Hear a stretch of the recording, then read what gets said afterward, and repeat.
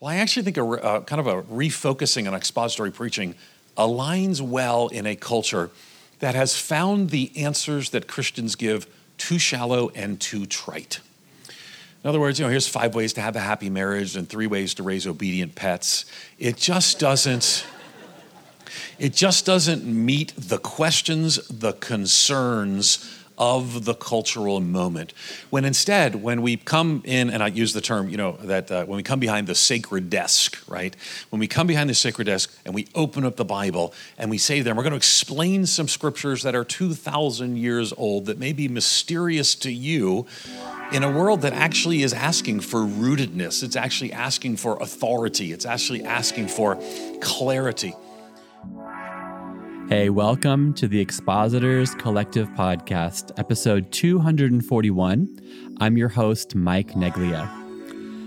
The guest that we have on the show this week is, I think, one of the best people around who can explain to us the cultural moment that we are actually in and why, verse by verse, expository preaching might be particularly useful in the age and stage and era that we find ourselves in.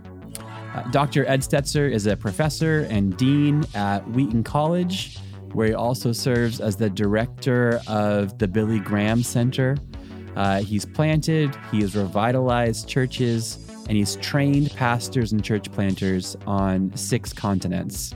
This guy has earned 2 master's degrees, earned 2 doctorates, and has written hundreds of articles and a dozen books.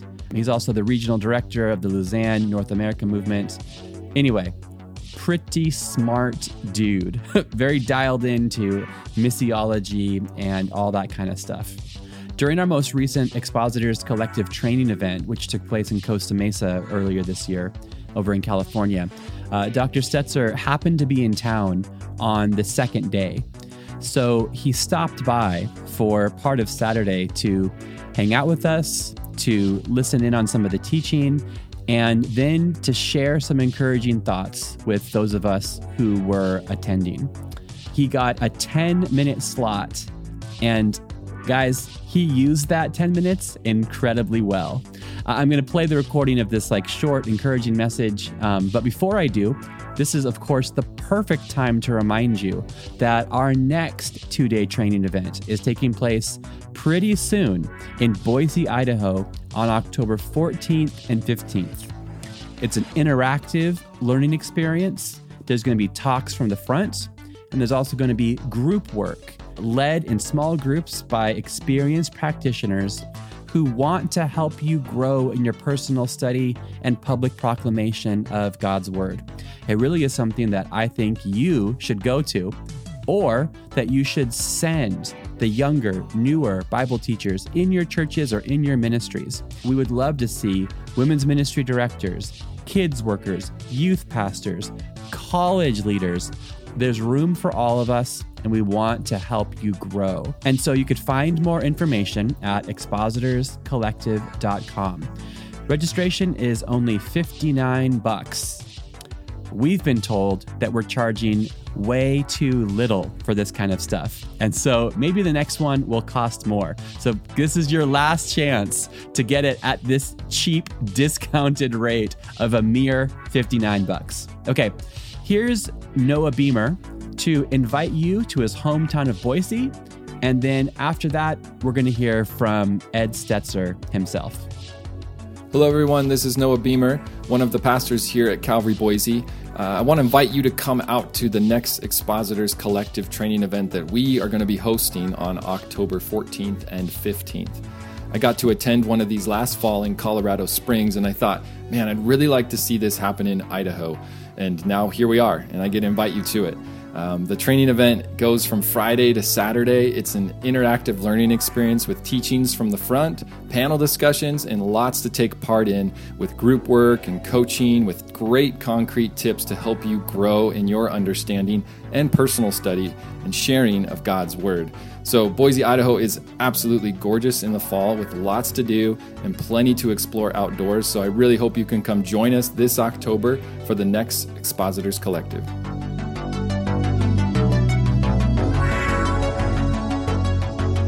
Donna, my wife, said to me, and she was Donna's like just a super encourager. And she said, I feel like I don't really know the Bible well, even though I've been in church.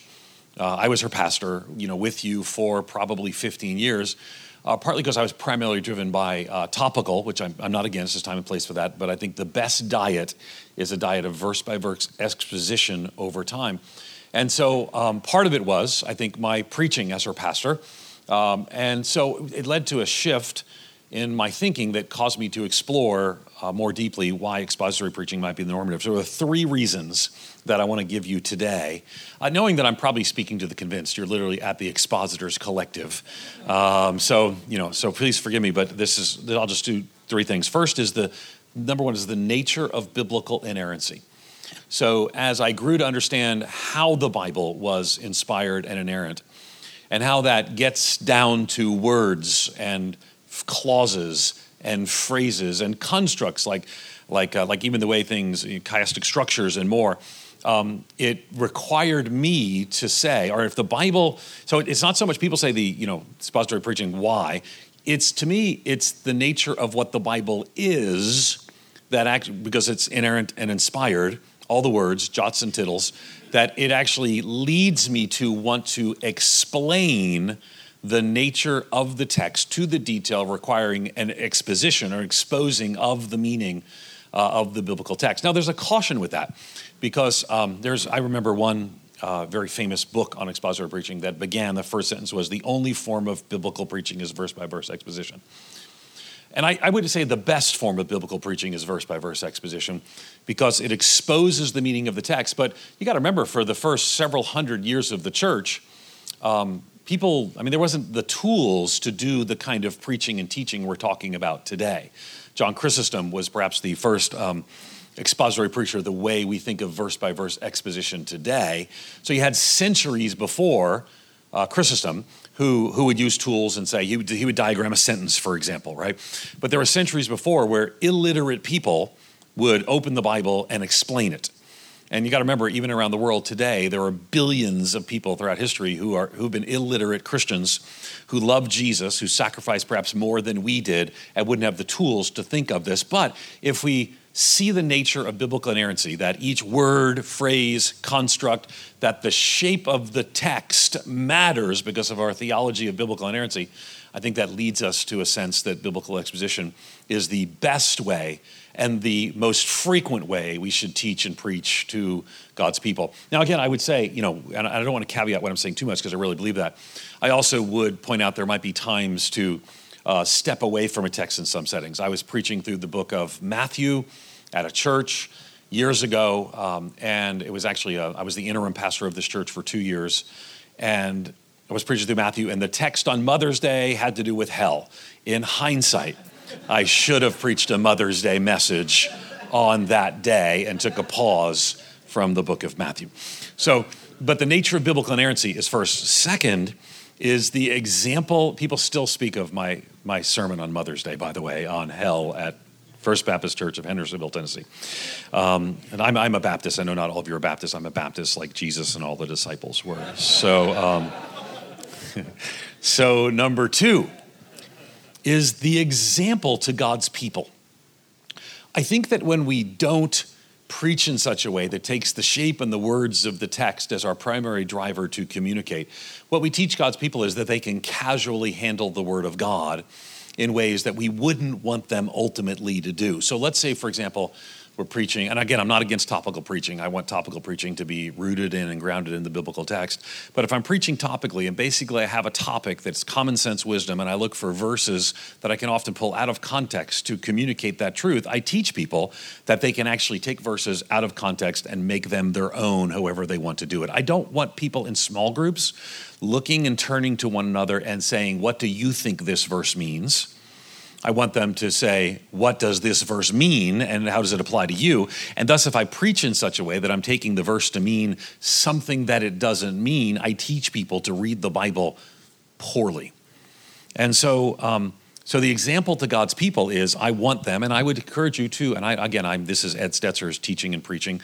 I've done a few homiletic lectures. In May, I'll be doing the homiletic lectures at Wycliffe College at the University of Toronto, and I'll teach some of these things there. It'll be online if you want to spend a day kind of with more thoughts. But if I teach people to treat the Word of God casually, then by my example, they'll follow that example. So I actually encourage people, for example, to bring paper Bibles. And I know that seems kind of old school. I don't even read the Bible on paper anymore. But at church, I encourage people to bring a paper Bible. And even as I did here when I preached here a couple of Januaries ago, in the before time, I think I preached right before COVID. Didn't I preach right before COVID? That's crazy. The BC, before COVID. And I would say, now, you got your Bible open, just take a moment, and if you're comfortable, not everyone likes to write in their Bible. So if you're comfortable, just underline this word. Why? Because I'm giving an example to God's people, so they have their Bible open, and they underline. Now, again, for me, I use underlining online. I use different tools, but I want people to get in the habit. So when they see me walking through a book of the Bible, taking the text seriously, having them write down, look down there, circle that, write that, then they go home and they go through books of the Bible, and they take the Bible seriously, and they circle and underline, right? So I'm helping them to do that as an example to God's people. The third thing, which I think actually some of you would probably object to me framing it this way, so let me say something controversial too. Number one is the nature of biblical inerrancy. Number two is the example to God's people. Number three is the cultural moment.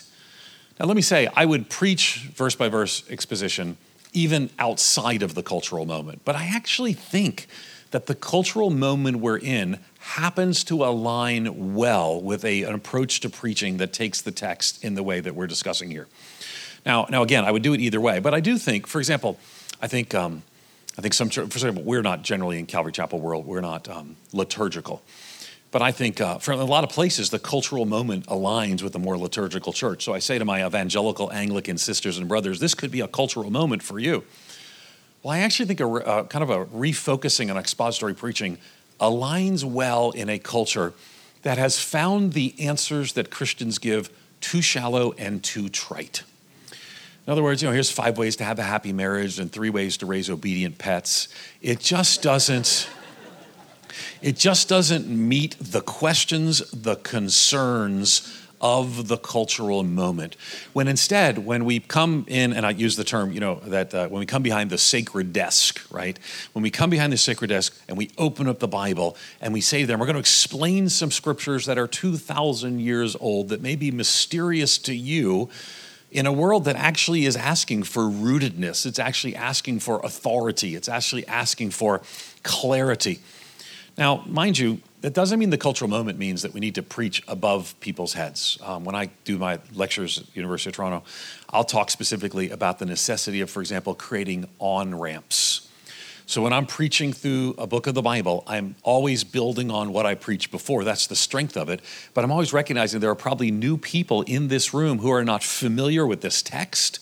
Maybe I gave the example of going through Matthew, and I was explaining how Jesus is clearly making some contrasts and comparisons about Israel and how Jesus is the true and better, and all the pictures that 40 days in the wilderness, 40 years in the wilderness. Well, I know that 5, 7, 10 weeks into the series, I've got someone who heard nothing that took place before. So I remind them, I said, listen, let me also, these are all online, you can catch up, but also let me kind of bring you up to speed, and I take a minute to bring that on-ramp. Don't assume that and I also say to people sometimes, now, if you're just catching up, this may sound a lot new to you, and I explain that to them. But I think the cultural moment we're in, which is unlike anything we've seen in our lifetime, I call it the cultural convulsion we're in, I think ultimately that the people in our church need to hear our confidence in the Word of God and the gospel of Christ and the work of the Holy Spirit. They need to hear that confidence as we preach through and explain the text. But at the same time, a hurting world needs to know that, we kind of get that the world's on fire, and the answer ultimately is found in the pages described, the gospel explained here in these scriptural texts. And so I think an elevation of biblical authority is really key to this cultural moment. So I was supposed to take 10 minutes. I think I've done that. My 3 thoughts are: the nature of biblical inerrancy leads us to expository preaching. verse by verse in particular, right? I know there's different kinds, but I would say verse by verse exposition primarily, the example to God's people so they might read in ways that we engage the scriptures, and the cultural moment are all reminders we need a resurgence of expository preaching here today and moving forward. Thanks for the opportunity to share with you. All right. Well, thank you so much. And guys, that was short and sweet and to the point, wasn't it? Like, what a lesson of economy of words and specificity. So if you want to hear more from what Dr. Stetzer shared while he was with us, you can actually scroll back to episode 238. John Wong has an episode called Preaching Mentorships. And then after his talk, there's a Q&A panel that's included on that same episode. And Dr. Stetzer hopped up on that, and he answered a few questions from the audience. So if you want to hear more, you could just scroll back a few episodes to episode 238. And also, speaking of wanting more, it's been a while since I mentioned our private Facebook community. If you want to go to facebook.com/groups/expositors collective, that's going to get you access to a respectful online community where we talk about episodes, we kind of geek out about preaching, we ask questions, we get answers, we get recommendations. So if you have a Facebook account, we would love to hang out with you there. All right, next week I have an episode with Lindsay Carlson about offering true encouragement and not empty platitudes to our people. Make sure that you're subscribed so that it automatically shows up in your device next Tuesday morning.